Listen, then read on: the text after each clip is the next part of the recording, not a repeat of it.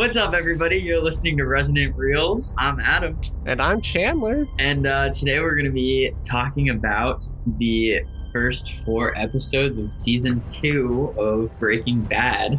To remind you, it's my first pass-through ever watching this show. And Chandler gets to rewatch it and also experience it through the eyes of someone who's never seen it before and did not see it at the height of its popularity. It's exciting. It's fun. I'm having a great time. It's fun rewatching it for me because I connect more things together. But this is also one of those seasons where there's a big overarching thing happening, and I don't know if Adam's picked up on it yet.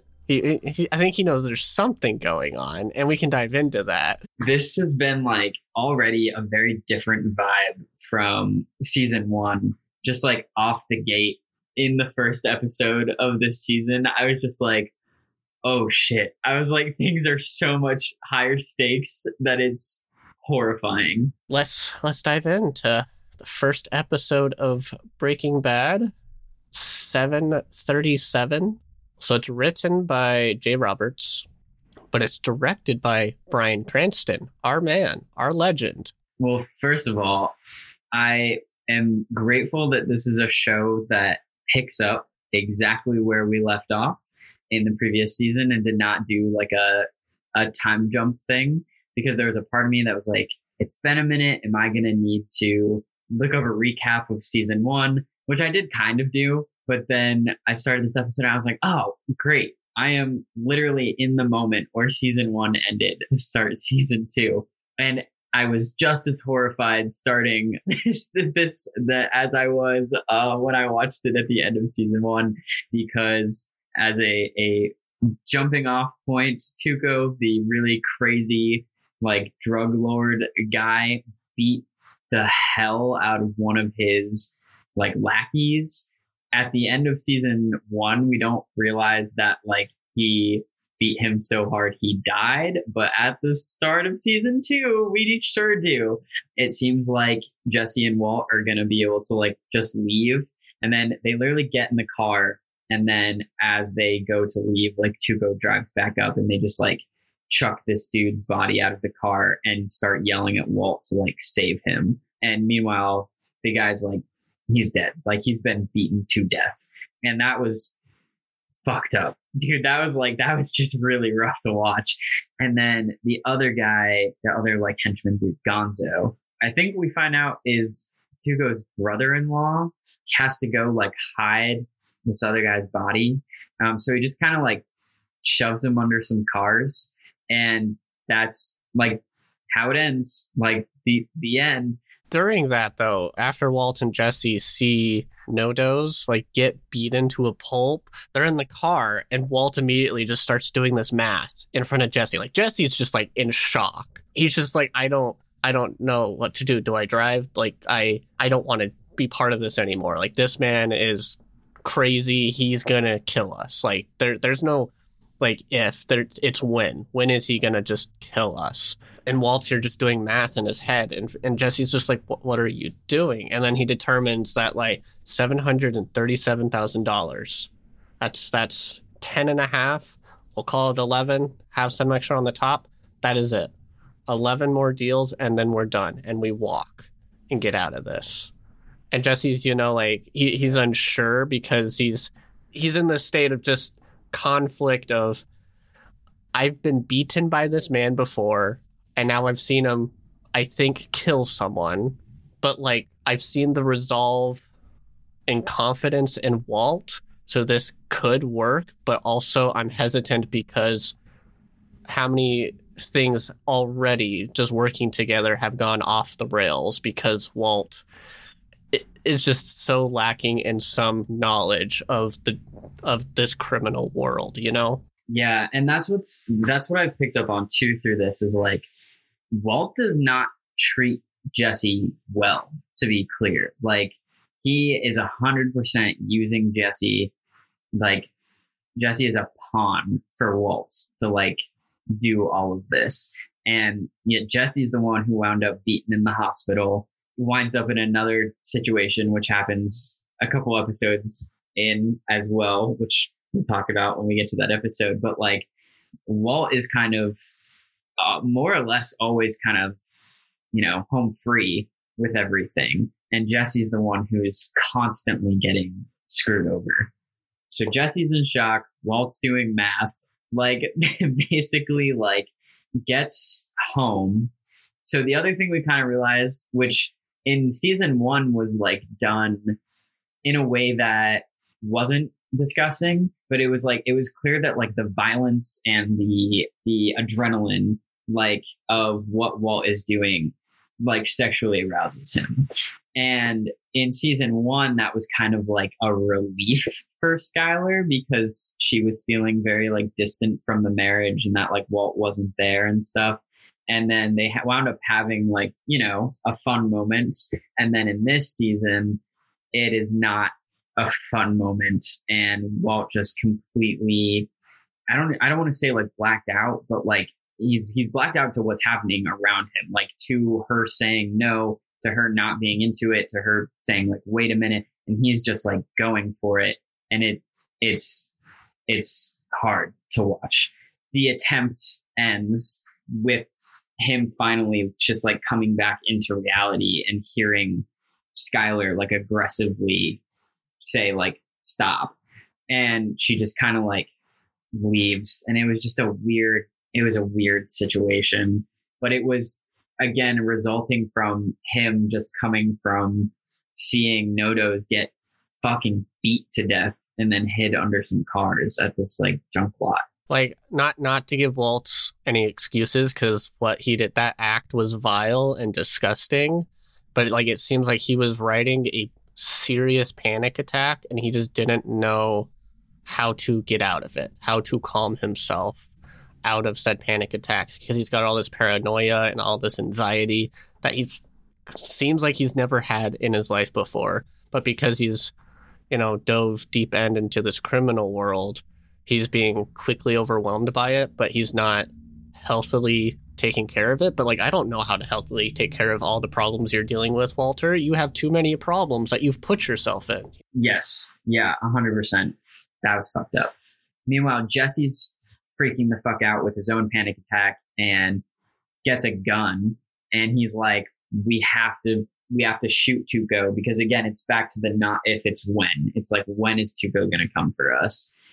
Walt is like, we can't just like shoot him. We have to be more like tactful than that. So Walt brings up like, oh, let's poison him. And then let's try to figure out how to do that. And then he goes into like a side plot, like very teacher mode. Like, let me tell you a story about like this particular type of poison and how it works and how it's like not going to be traceable and like all this stuff. And it was again just another moment of like, Walt is very clearly still in teacher mode with Jesse, but also doesn't like care about Jesse. I don't know. It just kind of made me laugh where he was like, let's poison him, but let me give you the reason why this is going to work and the story behind it and how I know about this. Yeah, here's some Cold War era special spycraft poison that I'm going to teach you about that we're going to utilize because we're so cool like that. Yes, exactly. It was so on brand for the character, especially in a moment of like a drug lord is coming after you and you're like, Cold War era poison. Got it. Meanwhile, we cut to Hank and the like DEA are reviewing the footage from the event of last season where Walt and Jesse stole the giant barrel of methylene. Just like we already talked about how funny that moment was, and that it was just like a very interesting heist. But Hank and everyone is fully just making fun of them like this whole time because they're like, it's a barrel, why don't you just roll it? Like they're like trying to like carry it out, and he's just absolutely like dogging on these two dudes because they can tell that like these aren't like for hire criminals. Like these are clearly very non-informed, like not professional thieves. It's that moment of like, wow, Hank is literally watching his brother-in-law steal this and has no idea. It's really funny.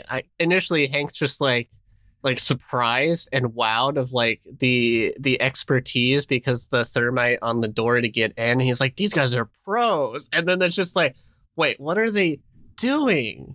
Oh, these are a bunch of bozos, but yet have intelligence to like do crazy things with thermite. He literally calls them like spy motherfuckers or something like that. And it's like that, I guess, led them to the junkyard. We cut back to like Walt and just some other stuff that's, going on in his kind of craziness. But Hank's next moment in this episode is he winds up at the junkyard where Nodo's body was. We learn, because he calls Walt, he's like, oh dude, no, you gotta see this. This is disgusting. Here, hold on. Let me show you. Let me show you a picture, which is not out of character because, again, Hank fully brought Walt on the drug bust in the beginning of like season 1, which is what led us down this rabbit hole of Breaking Bad existing as a show. Walt sees that Gonzo is also dead. When Walt and Jesse left the junkyard, Gonzo was definitely still alive and like uninjured. What was interesting was that he had been like, when Gonzo like slid the body underneath the car, they made a moment in the direction of showing that like the cars that were piled up kind of like shifted a little bit, and like Gonzo saw it and then just like walked away. And then there were other scenes with Gonzo like before everybody left. But then in this scene at the junkyard with Hank, Gonzo's arm is like pinned underneath the cars, and literally, it was so gross. They try to like lay him down after they get all the pictures and collect the evidence and stuff, and the dude winds up like ripping his arm off. So now the arm's just like still connected, pinned between the cars, and Gonzo's body's just like armless on the ground. That is something I'm still trying to figure out, I think, is how that happened. Well, Hank kind of describes it, because Hank's there at the crime scene. He's talking to the guys. He's like, whoa, I think I know what happened here. I think this guy pissed off someone, pissed off Tuco probably. Tuco, had him killed, so he was stashed under here. But his pal here felt bad they didn't have a proper funeral or whatever or what have you, so he went to go back to retrieve the body, but then got himself trapped, and he just sat here bleeding out the whole time, because Hank's just like, being all like cowboy, having fun with it all, because he finds it as a funny situation, which is like, it's a lot of dark humor, so like you could see it funny, but also like if you're in the shoes of Walt and Jesse, who don't have that information or anything, you think, Tuco's killing everyone. Yeah, you're like absolutely freaking out, because that is how they take it. They go, okay, Gonzo was a witness and now Gonzo's dead, and you and I are witnesses, so Tuco is absolutely gonna come fuck shit up, basically. And so now they're like freaking out even more. Walt goes home. He like walks in and he is like phased. He is not responding to anything. Skylar is like calling for him and like saying hello, and like eventually he makes his way into the bathroom to like say hi to her. He gets a phone call. He looks at it and he hangs up. So I don't think we as the audience know who the call was. He just like keeps talking to her, and then he sees lights flash like through the window, and he meanders outside, and there is Jesse in his, classic car. Walt walks outside to see Jesse and be like, why are you here? And then classic shot of like a gun just emerges from the back seat, and there's Tuco, and he tells Walt to get in the car, and Tuco has officially kidnapped Jesse and Walt. That was a crazy way to start this season. But also some other side plots in this episode. We kind of learn more about Marie, because there's a moment earlier in the episode where Marie's getting ready to leave, and like Hank stops her before she's on her way, kind of thing. And there's this kid playing with an RC car in the street, and like accidentally like hits Marie's car, like does no damage. It's just like hit the tire or whatever. And she's just, on edge, it feels like. And Hank's just like, hey, remember, you've got that therapy appointment that you need to go to. And she's like, no, I don't. That's Thursday or whatever. And he's like, no, that's today. And she's like, no, it's not. You don't know when I have things to do. And Hank's like, I just want to make sure you're just doing the commitment we said we would do. Because clearly there's like a commitment of like 10 appointments or something to see a professional to help Marie, because Marie clearly has some sort of mental health problem, which we kind of learn is very anger inducing, because as she drives off, she purposefully targets the kid's RC car and smashes it and runs it over. And the kid's just like, and it's like, because the kid was playing with it out of the way, like a good kid does when he's like, oh, this person's leaving in their car, I'll stay on my side of the street and give them the rest of the road. And Marie just like does a super right turn just to smash the car and then leave and take off. And it's hilarious because Hank walks over to the kid and just starts giving him money to like pay it off. But yeah, we learn further because then Hank does a drop visit to Skylar because Skylar has stopped talking to Marie because of the incident with the baby tiara. And to quote Skylar, she's tired of her spoiled kleptomaniac bitch sister. Earlier in the episode, like we see Skylar like listening to voicemails, but never calling back or like contacting. And Hanks just gets to the point of begging Skylar to talk to Marie because he thinks it will help, because he confides in her that like she's seeing help and he wants to figure it out. And he's also like playing off funny because he thinks it doesn't matter that like, oh, I didn't expect you to actually go and return the tiara. And then like that pisses Skylar off even more of like, you knew she stole it? And like Hank's like, I'm just trying to help the best I can. I just don't know how to. So like it shows a deeper character within Hank that like he wants people to be okay and healthy and good, but he's just like doesn't know how. He's a goon. Good way to put it. But I love the rant that Skylar goes on in front of Hank, and Hank's just like jaw drops because he like doesn't have the perspective, I guess, to realize everything like Skylar's going through as a wife. Hank has blinders on about like everything that's happening outside really of his life. Right. And I was just like, in that moment, rewatching that, like Skylar like going off with this like brilliant monologue telling Hank off. I was just like, pop off, girl, pop off. You let people know that you're not okay and that people shouldn't expect so much from you, because you got to take care of you and your family. I get it. She's an almost 40-year-old pregnant mother who has a husband who's diagnosed with cancer, and then a moody teenage son who, is also struggling with his own, problems, who she doesn't know where he is half the time, because this is like one of those, we start in this season, Walt Jr. kind of just disappears a lot and says he's out with friends. Yep. He's doing the classic, like, I'm going out. And then we just occasionally see flashes of him leaving and kind of coming home, but we don't really know what he's up to. So like I said, great way to just immediately kick off the second season because the momentum is going. So then we get into episode 2. This episode, Grilled, was written by George Mastras and directed by Charles Hayde. Yeah, so this one kicks off with Walt and Jesse are at a desert hideaway, basically, that Tuco has brought them to. And I love where this was filmed. Like visually, it was so cool because it really is a desert wasteland. Like there is nothing except this little like adobe house and sand like everywhere. But there is a fourth person at this house with us, and it is Tuco's uncle Hector, who is a very clearly like old, incapacitated individual. He's in a wheelchair.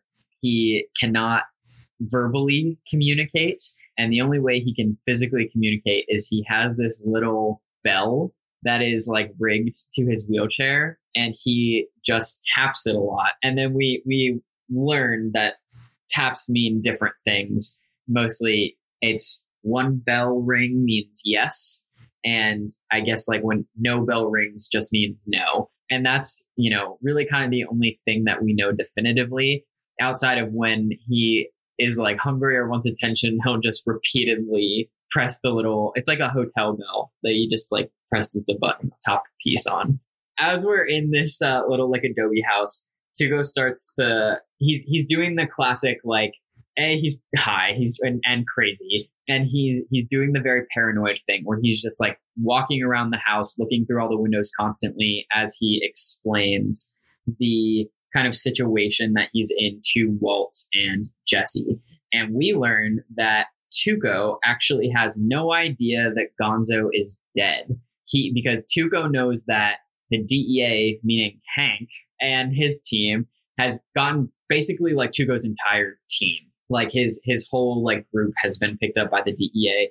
We find out that Tuco thinks that Gonzo ratted on Tuco and the team because the only person that he like hasn't heard from has been Gonzo. That gives Walt and Jesse like a small sigh of relief because they're like, okay, as long as Tuco doesn't know that Gonzo's dead, then we kind of have like a buffer because he is convinced that Gonzo is the one who snitched. And therefore, like, we're still in this, but like, he doesn't think that we, had anything to do with anything. That was like their leverage moment, which was, as an audience viewer, very fun to like watch those kind of like gears turn because it would almost seem too like Jesse almost let that information leak. And Walt very quickly kind of jumped in and was like, said something vague enough to be like kind of affirming Tuco's suspicions of like how it is super strange that he hasn't heard from Gonzo. Walt's trying to manipulate people in favor of an outcome where he lives, essentially, and goes home to his family. That's all well and good until Tuco reveals his master plan, which is he has kidnapped Walt and Jesse effectively to take them to Mexico. And he was like, we're gonna start a team. You are going to like cook for me all the time, basically. And I have a car full of cousins who are coming in, like, I don't know, he said like shortly or whatever to like come pick you up. Meanwhile, he's like cooking breakfast like for everybody, like for Hector, Walt, and Jesse and himself. And he's like, eat up. I don't need you like getting hungry basically and like losing your lunch on the drive to Mexico or whatnot. And so that is like an oh fuck point for Walt because he's like, I can't just be taken to Mexico. It's the classic like don't let them take you to a second location. Basically, like he's at the second location already. This is going to be the third. Like he can't go. So they have the poisoned meth on them, and they offer it to Tuco because Tuco's like goes to get high, and he makes a comment about how it smells different. Like he says it smells like cheese or some shit. Jesse starts playing his part, right? Which Walt told him to do. And so Jesse is like really hyping up this new meth. It's like a new formula. It's really good. And then he fucks it up because he had him. Tuco was ready to do this laced meth. They would have been out of the situation. And then Jesse has to go and say that it has a special ingredient. And Tuco's like, what's the ingredient? And Jesse's like, chili powder, which is a throwback to how Jesse always made his meth with chili powder. And Tuco goes, fucking hate chili powder. Puts the poisoned meth away, takes out the other bag of the classic blue meth, does a bump off his knife, and gets high. And we just watch Walt just get so pissed. And he's like, what the fuck is wrong with you? Like, what the hell? When they're at breakfast, Walt attempts again to poison Tuco, and he puts some of the poison in Tuco's food. As like Tuco goes to eat, his uncle Hector starts aggressively ringing the bell. It is like Tuco doesn't understand like what's happening, and because I mean, the guy can't communicate. He just, in his high state, kind of just verbally abuses the hell out of his uncle, but like also is still fulfilling his basic needs, technically, I guess. And he goes, oh, you want like some of my, like you want my food, fine, like whatever. And so he slides his meal over to Hector. And so Jesse and Walt share this kind of like, oh fuck look, because they are two things. Walt has picked up on the fact that Hector knew, like was consciously aware enough to know that they tried to poison Tuco. And now Jesse's also freaking out because he's like, fuck, Hector now has the poisoned food. But Hector, in his state, somehow manages to like knock the plate over. So the food just kind of like splatters. And Tuco's pissed about it, but he just takes it as like his uncle being old and like not a person and whatever. Until Walt and Jesse are like sitting in the living room. Hector's just staring them down, like absolutely just mean mugging them. And that's even what Tuco says. Tuco comes in and he's like, are you like mugging them? And like Hector does a little one ring on his bell to be like, yes. And he's like, do you not like them, Tio? And he does one thing again, and he's like, oh, like why don't you like them? Meanwhile, he's still high. Like he's like getting amped up. He goes like, did they try to do something? He rings the bell once and he's like, oh, what did they try to do? Did they try to like do something to me? And he rings the bell once and Tuco loses his shit, immediately grabs Jesse and like slams him through the front door, breaks the front door, has his gun out. He's like ready to shoot. And he's yelling at Walt. He's like, tell me or I'm gonna like fucking kill this guy. Walt caves and he's like, we tried to poison you. As Walt says that, Jesse has dug like a rock out of the ground and like spins around and clocks Tuco so that there is like a moment. Walt goes and gets a gun out of Jesse's car and is like looking at it and is like trying to find like the moment to shoot Tuco, but he's literally in a brawl with Jesse. So it's one of those like classic hesitations because I can't shoot my friend, but like I need to shoot the other person. And Jesse gains control over Tuco's gun and shoots Tuco like in the stomach, basically, and gets the upper hand. Walt and Jesse manage to briefly escape. And as that happens, we'll cut because Walt has now just been fully missing. Like he's just MIA for like a couple days now. He has like zero contact with his like people at all, his family or anything, anybody. So Skylar reaches out to Hank and is like, please help. Like, I don't know where he is. Like is he taking his meds? Like, is he okay? Like, what do we even do in this situation? And so Hank takes it upon himself to try and start to track down where Walt could have possibly gone. And one of the places that this search leads him is to Jesse's parents' house, because he remembers that Jesse like sold Walt weed, supposedly, because that's the lie that like Walt told way back when. Jesse's mom was basically just like not having it. She was like, is Jesse in trouble? Like, we haven't, seen him in a while. Like, we, don't have contact with him anymore, blah, blah, blah, blah, blah. But one of the things Hank brings up is like, oh, is he still driving that car? His mom's like, yes. So Hank off screen has managed to like track down Jesse's car. And since Tuco kidnapped Walt and Jesse using Jesse's car, Walt and Jesse watch as Hank drives up. Initially, they see the car and they think that it's the cousins that have come from Mexico. And so they hide because they're like, fuck, what do we do? Because Tuco's still alive, but he's bleeding out from his stomach, basically, after being kicked in a ditch afterwards as well, after getting shot. And as the blacked out SUV pulls up, Hank gets out. And we're like, oh, shit. Tuco is like kind of hanging over Jesse's car, like obscuring his face. Hank goes like, Jesse Pinkman. And Tuco like turns and Hank's like, oh fuck, because in an earlier scene, Hank is with his DEA buddies trying to give him a pep talk about how they're going to like track down Tuco and they've got this. And then he walks away from the big conference room with his like partner and goes, yeah, they're never going to fucking find that guy. And so, and so now he's literally just like stumbled upon him.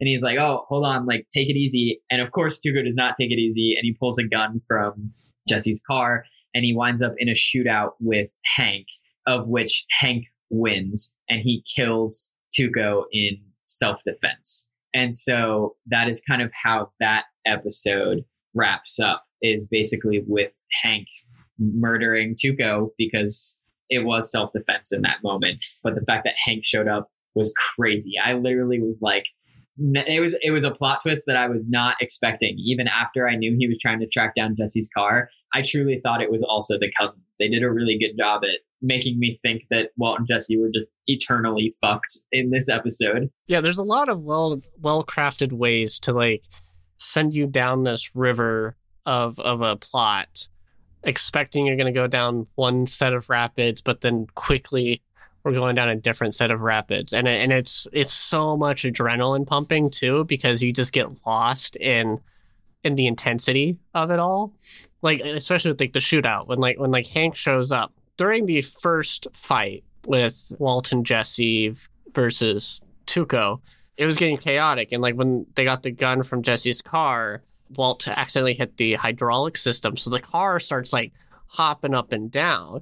And I don't know if you noticed, but like it's an extra little detail that's really cool. The hydraulics of the car start like really intense, and then like it stays intense during like the most intense parts, but then it calms down when the intensity goes away, and then like it amps up again when Hank comes in. And then like also like I think the intent I read for trivia, the intent of it was to mimic like a heartbeat and the adrenaline of the situation. I definitely got that. But like that's really cool. And then during the last act, so like after Hector has thrown the plate of food and it's like Hector is like still hitting the bell like crazy, the way he's ringing the bell initially before being asked questions is Morse code for SOS, which is kind of clever. Oh, I didn't catch that. Okay.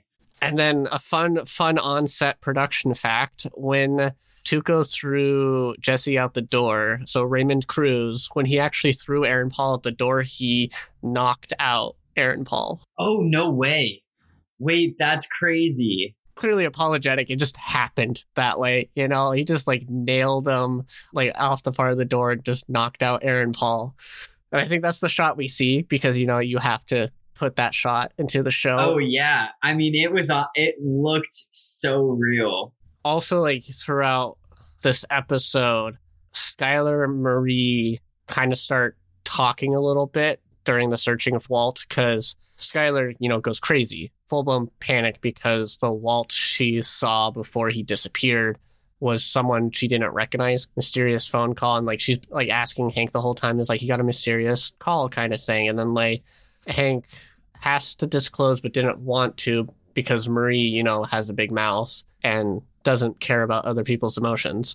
Hank's like, I think that's a second cell phone. Yeah, because there were no cell phone records for like Hank's or for Walt's phone getting a call. And so that sends Skylar down this like little spiral of like, what else is he hiding from me? And this kind of starts sparking the thing that you expected Skylar to initially do, to think he's cheating. I mean, it sparks not only that thought process, but like, what else could he be doing with a second phone? But then like also it's like, it's hilarious the amount of missing posters that they made within like a day. Is there plastering everywhere? I didn't know you could have so much printer ink and be okay. I would think that's be expensive.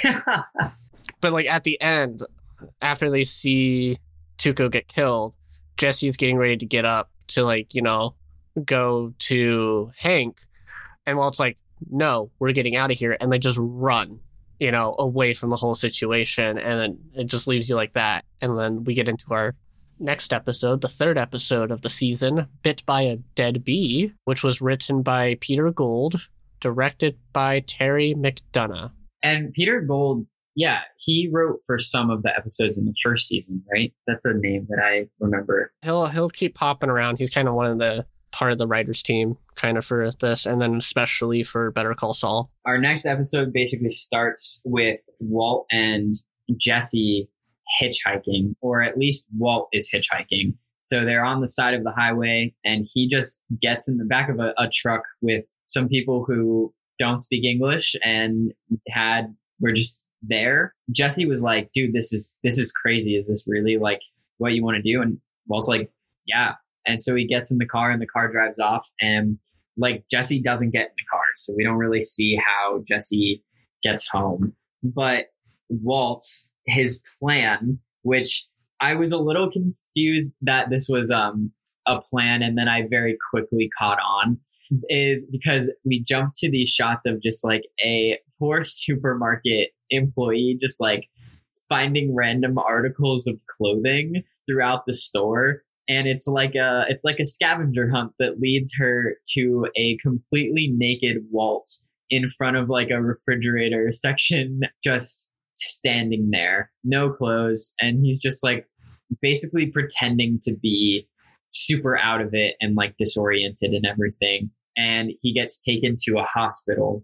Skylar shows up, and she is just like obviously so relieved that he's there and that like he is alive and back. And he starts saying that he has no memory of what happened, starting all the way back from him walking into the house that night that he got kidnapped. So he basically claims that he lost his memory at some point on the drive getting home and does not actually remember getting home. And it works. Like everybody believes him, but what it does cause is a bunch of like tests and stuff to like make sure that he's okay, because they're like, well, why did you have a stroke? Like, why are you having memory loss? Does this have to do with the cancer? Like, it's all stuff like that. Slowly but surely, like every single test starts coming back negative as to like why this would have happened. And so they ultimately have to like mark it as an isolated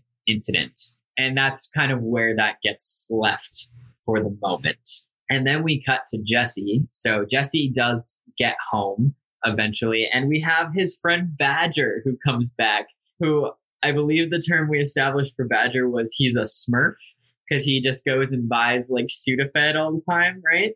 He gets Badger's help to get back, and also like that RV that they would take out to the desert to cook in. He packs up all the stuff that was in his basement, puts it in the RV, and Badger's cousin gets called to come like tow the RV to his shop, basically. And the reason this happens is because he knows that the DEA is watching him. And so he's like, well, I need to clear this out. And then when they raid, the house, like they're not going to find anything. But also he doesn't want to like live with paranoia anymore. So he kind of like gives them a reason to find him and like start the investigation. And they do. They break in, or not break in, but they break down the door to the motel room that Jesse's in with his like sex worker girlfriend person that he's with often. Yeah, so the end of the plan, I guess, Walt came up with was just like go back to, that, seedy motel area at the Crystal Palace that it's called, and be with Wendy, use her as your alibi for the time missing. So that's what he does. And then he gets picked up by the DEA, but he sticks to his story. He's like, I've been shacked up with Wendy this whole time. And then they interview Wendy, and Hank and his partner almost get her to crack. And then Wendy recognizes Hank from that episode in season 1 where he brought Walt Jr. in the car to basically literally do nothing except harass her. And she's like, you wanted me to sleep with that kid. And then his partner's like, what? And then Hank's like, nothing. Like, well, we'll talk about it later. But because she recognized him, she doesn't flip, and she sticks to the story that Jesse was with her that whole time. But Hank still does not believe her, or Jesse, obviously. So what winds up happening is we get Hector. Well, before that, there's a lot of intimidation on Jesse, because like there's also like he throws in of like, well, we found your vehicle. Didn't you know your vehicle was missing? It's like, oh, you found it? Didn't know it was even stolen, kind of thing. And it's just like, oh, well, too bad you're not getting it back. And, you know, Jesse's just like, knowing he's going to have to deal with it. And then, like, out of nowhere, he drops a bag of his money, his share of all the meth he and Walt have, you know, sold. And, like, that pisses Jesse off because he's going to lose that money now. And he's like, ooh, this $67,000, man. Good charitable cause to the DEA. Man, we need new softball jerseys, you know? And stuff like that. And it just, you know, it grinding Jesse so far down, but like Jesse holds strong. Like there is something to be said about Jesse staying strong through this. Like he clearly has a lot of tenacity to like not further lose himself in this crime world, because he clearly, as we saw in season 1, wanted to somewhat get better in some regard. Because at least no longer be an addict, because clearly that was ruining his life. But who's to say if that's successful, you know? Because he's been on a roller coaster of nonsense. And I also think it says something regarding, too, of how, like, I think he was confident in knowing that, like, they didn't have enough on him. Okay, so then Hank brings in Hector to identify Jesse. It is like, props to the actor who plays Hector, because his facial expressions when acting were so expressive and evocative. Like, I was scared. I was like, oh my God, like you could just feel the tension, and he had the smallest nuance in his face of that just read as like, I'm going to ruin your life. And he was answering questions too, of like, do you recognize, you know, this person? And he clicked like the bell once as like a yes. And it was like, after the first like yes, Jesse makes a comment. He's like, what, really? Like this person, he doesn't even know what planet he's on. And Hank's partner starts speaking Spanish to Hector and basically asks him like, are you on the planet Mars? And he doesn't ring the bell. Are you on the planet, I don't know, like Venus? Doesn't ring the bell. Are you on the planet Earth? He rings the bell once. He's like, oh, great.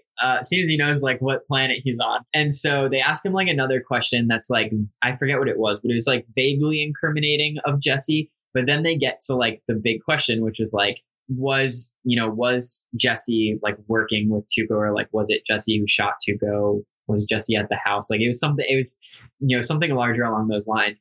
And Jesse's like bracing himself, and Hector doesn't ring the bell. Hank gets like kind of pissed because he's like, I know that this dude was there. I know that this dude was involved. Like, and so they re-ask the question, and Hector just stays staring at Jesse, mean mugging him, but doesn't ring the bell.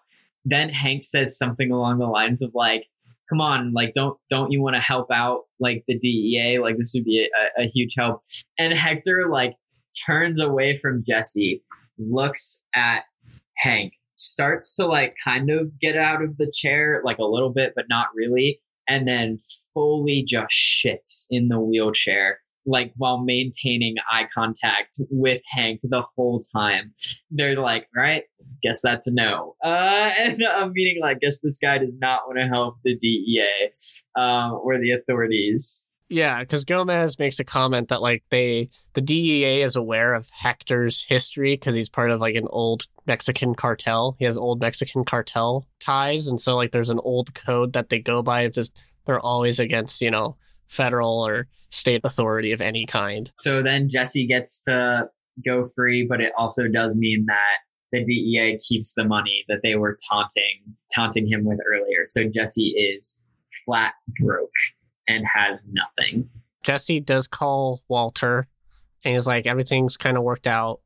Walt's like, okay, cool. Let's once I get out of the hospital and stuff, we'll start cooking again. And Jesse's hesitant, and he's like, I don't know if I still want to do this. Like, are you sure? Like, we have a lot of heat on ourselves. And Walt's like, what's changed? And like, that's a very key of like, Walt will go through the fiery pits of hell before he's done, because he wants to make sure he leaves something behind for his family. He doesn't care what road he goes on anymore because he's already committed to this lie, because also in this episode, he gets signed on to see a therapist, even though he tries to like talk his way out of it. And he has a session with the therapist, and he's like, I can tell you anything in confidence and you can't tell anyone, right? That's like the code here. He's like, yeah, as long as you don't plan to, hurt yourself or somebody else, I can't report you. I can't report anything to anyone else. It stays between us. And Walt straight up's like, I've lied. Like, I remember that night. He throws a different kind of lie of just, I can't be around all of this anymore. Sometimes I just need the space because I feel like I'm not in control of my own life. And he goes down talking about his true fears, but he also starts to realize how much damage he is currently doing to his family. What I found interesting was that moment with his therapist was almost a direct parallel to Skylar's monologue when she was going off on Hank, just like listing off all of the things that are wrong in his life, which are the things that are also wrong in Skylar's life, but just seeing the different ways in which those were handled, quote unquote, and also, Walt is dealing with all of this other stuff that Skylar doesn't know about. We get a little more investigating going on. So during this episode, Hank's also kind of like debriefing with his higher ups kind of thing, because he actively fired his gun in a situation and killed someone when he technically wasn't on duty and shouldn't have been there. So there's, of course, a lot of questions of like, why were you out there, Hank? And he's like, well, I was looking for my brother-in-law. He went missing, and I was following this kid, Jesse Pinkman's car. I think he's got something to do with the situation. Kind of after all this, like, Hank kind of like gets out of like his frustrating part of debriefing, but then he starts theorizing that the people who stole the Bethlamine are the same people who cook the blue meth, and he believes that they worked with Tuco because they found the blue meth at Tuco's house where he shot Tuco. As he's like kind of leaving, he gets surprised with the party of success of taking down Tuco, and it's just like cake and everything. And there's like, it's like this most crudely drawn cake. Oh my God, it was horrible. That cake was so bad. And then he got a trophy, which I find so bizarre, but he got a trophy of Tuco's grill inside a lucite cube. So it's like in a gel cube. And it's like Tuco's, grill of teeth in the cube as like a little trophy gift that the department put together for him. But then like we do wrap the episode up with Walt returning home, and he and Skylar are like not on good terms because like Skylar does not give him any attention. And this kind of like leads into our next episode. But before we get there, a fun trivia fact about that prop of the grill and the lucite cube. It sold at auction in 2013 for $20,250. Whoa, that's crazy. Yeah, it leads us to our last episode that we're talking about for this episode of our podcast. Episode 4, Down, is the title. It was written by Sam Catlin and directed by John Dahl. So this one was a lot less like action-y and just a lot more like angsty. This has had a lot of like narrative stuff kind of going on with it.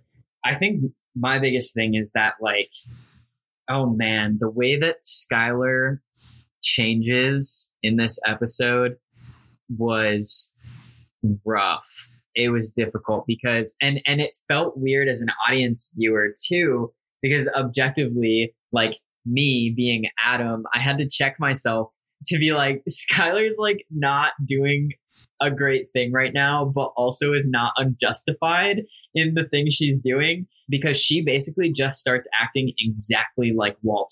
She leaves the house randomly, doesn't tell him where she's going. When he asks, she's just like, out. And that's always her answer. She's just like, out. And goes out for long periods of time, comes back. Like, she is pissed, and it's clear that she's pissed. There's something that I picked up on that I don't know if it's contributing to this or not, because I think it happened the episode prior, not in this episode. And it was a very brief moment, but Skylar was like going through a bunch of like old photographs and things like that. And she picked up a photo of her and some dude. It wasn't, I don't know who the dude was, but she just picked it up. It was like her and some dude. And she looked at it kind of like longingly. And it was depressing for a minute because it was like, damn, she is so unhappy right now. She's really out here thinking about some other guy, or like when she used to be with some other guy or something. At least that's how it read to me. And now she's just constantly like leaving and going out. And so I couldn't help but put those two things together. But that at this point in time has not been established at all. So Walt Jr. ditches the name Walt Jr. and has started going by Flynn, and also kind of starts treating Walt's like as if he doesn't care. So Walt is just constantly alone at the house for pretty much this whole episode, as Skylar and Flynn are just leaving, doing their own thing, leaving, coming back, doing their own thing. And meanwhile, Jesse is having a horrible time, absolutely horrible time. He winds up in a lawyer's office with his parents because we find out that the house that he thought he owned that was left to him by his aunt was actually not left to him. The deed does belong to the parents, but it was like for him to like exist in. His mom went in there after the DEA, after Hank dropped by, and found the meth lab before he was able to move it out. And so they kicked him out of the house. And so Jesse is like trying to call Walt constantly, and Walt is just like not having it. He's like, stop calling. We're not doing this right now. Like, I don't give a fuck. And Jesse his life is in absolute shambles. We see Jesse like wakes up in the house and the movers are there. His mom is there. He was given like 72 hours. And I guess he didn't use any of that time to do anything because they just immediately started loading him out. He had a box of stuff, found some guy he used to be in a band with, which this dichotomy in this scene was so funny. It was literally just like, think about the guy who was like such a party animal in college, who now has like a dime piece wife and a small toddler and like works for like, I don't know, an insurance company and makes hella money. Like, just like super dude bro, happy to be here, like reminiscing about the old days as he tries to feed his kid carrots. Jesse's there and he's like, yeah, man, like you can absolutely just like hang out for a couple nights while your house gets debugged, because that's the lie that Jesse told. He's like, oh, thank you so much. And then the wife comes home and she's like, oh, hi. And the guy's like, yeah, you remember Jesse, he's gonna stay here for a few days while his house gets debugged. She's like, great. Can you help me with something in the back room? And it was like, and Jesse immediately knew when they walked away that like that was going to be the case. And so the guy comes back out and he's like, dude, you're going to hate me. I forgot the in-laws were coming by. So you're not going to be able to crash here. But like, you've got somewhere else, right? And Jesse was like, oh yeah, like I've got tons of friends I can call. And then like leaves because he doesn't actually have anywhere to go. Stops at a gas station. Then his bike gets stolen. He's just having a horrible time. Manages to make his way to the car lot repair place where the RV was taken. Tries to use the porta potty, falls over and gets covered in the just disgusting blue dye and all of the literal shit and waste that's in the porta potty. He climbs into the RV sobbing and has to put on his like respirator mask because he can't handle the smell of the chemicals and the human waste that he's currently covered in, and falls asleep on the floor of the RV. So that's where we see Jesse as Walt is having a much more suburban struggle. Walt is like finally confronts Skylar when she comes home one day, is like, can we please talk? Like, I want to talk about whatever's going on. She brings up this second cell phone thing, which he adamantly denies. Skylar's basically like, just tell me the truth about like where you were going and like what you've been up to. And Walt is like, what do you want? Like, there is no information. And she just gets like really exasperated and basically is like, okay, well, as long as you're not going to tell me shit, I'm going to still like go do my own thing. And like, here we are. And he even brings up like, what, do you think I'm like having an affair? And she's like, are you? And he's like, no, he's like, I could never, I would never, like, I'm not cheating on you. There's no affair, like anything. So and that's why she's like, so what's like, what is happening? And he's like, what's happening with what? And like, it was just sad. It was just sad. Meanwhile, we cut back to Jesse and the guy so Badger's cousin who like towed the car and owns this lot sees like blue footprints leading from the porta potty to the RV and like opens the RV up with a gun and like threatens to like shoot Jesse until Jesse's like, wait, hold up, like this is my shit. Like what, I'm the guy who like you towed this for. He's like, oh, okay, like you got my money to like get your RV back. And he's like, I don't have the money right now. And the guy is basically like, I know what all this shit is and I know what I could get it. Like I could sell it for. Like I have a buddy who like I can just sell all the stuff that's in here and that'll pay for it. He's just like, please, I just need like a week. Like he's like, I'll pay you like twice as much. Here's my offer, which like was actually a very good offer.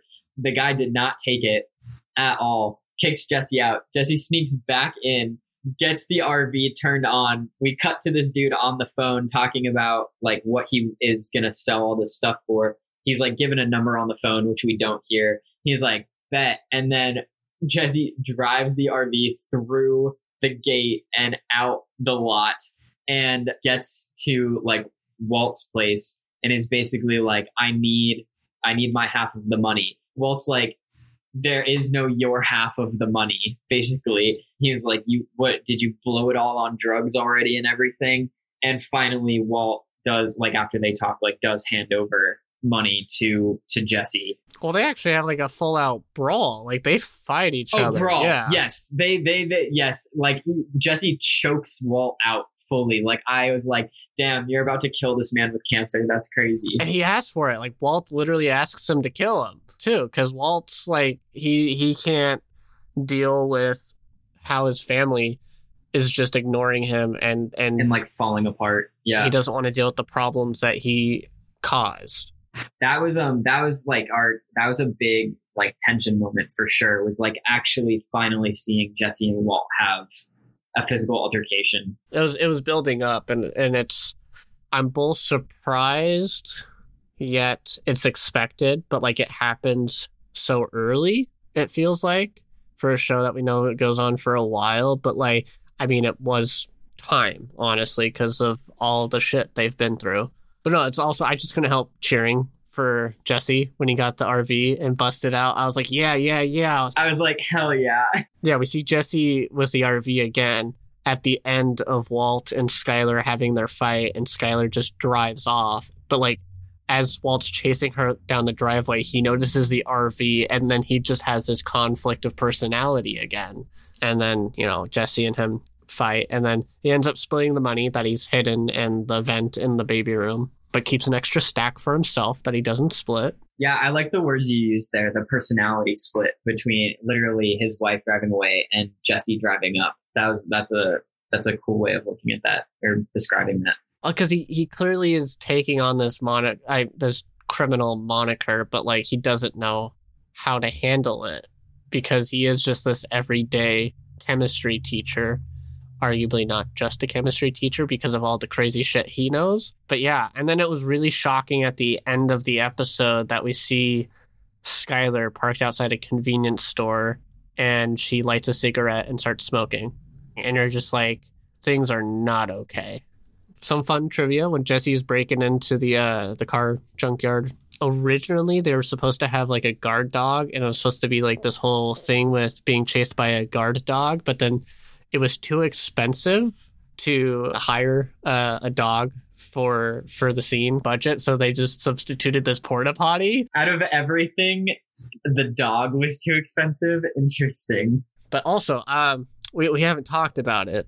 This episode down, and then the first episode of the season 737 had little black and white teasers at the beginning, right? Oh, yes, you're right. I want to know your thoughts because I know what they mean, so I can't talk about it. But I'm very curious what your thoughts are about them because clearly they're connected. Sure. I mean, I honestly don't think I think anything about them quite yet, if I'm being honest. Because I watched it and I was like, okay, and then the episode happened, and there's so much that happens in the episodes that I'm trying to like maintain and be there for, that I honestly have not necessarily put anything together from those couple like black and white pre-clipses yet. No worries. But the recap for the audience, I think the first episode, I mean, they're like very distorted. It's like very found footage feeling, right? And it's black and white, so it's like it's very different from anything else, that even the flashbacks in season 1 that we got. Like, it's a very different film. Even like the rest of the teasers in this season so far, like because episode 2, the teaser was just Jesse's car hopping up and down with the hydraulic systems, but like that wasn't in black and white or anything. It was just like we just saw this car bouncing and glass kind of bouncing around, which is like beautiful. It's a beautiful shot and sets up like so much of like questions of what's going on. But like these particularly are telling like their own story, because the first one at the end of the teaser realize it's a pool and there's like this eyeball of some sort floating around. Yeah, there's like the teddy, it's like a teddy bear sort of stuffed animal thing that the eyeball came out of, and it's just like floating in the pool. Yeah, and then this episode down, its teaser kind of like had someone picking it up and putting it into a bag, and then we see glasses that look like Walt's glasses but can't confirm that. So it leads a lot of intrigue of like, what do these mean for the end of the season? Because clearly it's going to mean something for the end of the season. Yeah, I guess I've stored them, but I don't necessarily have thoughts yet, because they are so just vague still at the moment, where it's like, okay, well, I'll learn soon, I suppose. Like that is the state of the show. There's a lot going on in every episode. It's just jam-packed. Well, I think that kind of wraps up season 2, unless you got any last lingering thoughts, questions. I'm excited we recorded this, because it means I can keep watching the episodes so that they don't get melded in my brain. Because I'm really enjoying watching this. I am equally as invested so far in season 2 as I was in season 1, which I cannot say for a lot of shows, I feel like, that have extensive season runs. So next up, to continue our spooky month of October, because we're going to go spooky for the rest of the month for everyone, I randomly popped up with the idea because I was just having a hard time finding an interesting kind of theme for spooky movies, instead of like, the classics of like, oh, let's do a slasher, let's do a creature feature and stuff like that. But then I was just like, wait, Stephen King has a lot of adaptations of his work. What if we each pick something from that? So I decided that I would like to do Pet Sematary, the 1989 film. But the movie I chose, I didn't realize it was a Stephen King adaptation, is the 1998 film Apt Pupil. But yeah, so that does it for us with Resonant Reels. If you like the podcast, you're having fun with Breaking Bad, if you're watching it for the first time like Adam, let us know your thoughts of predictions of how the season goes, unless you've already binged it kind of thing, which I understand in this day and age. I'm exhibiting a lot of restraint. But yeah, let us know your thoughts, comment, rate us, give us stars, subscribe, follow us, all the things. We post updates to Instagram a lot. That's the place to kind of check in about stuff from us. I've been Chandler. This has been Adam. And I'll keep being Adam, and he'll keep being Chandler. See ya.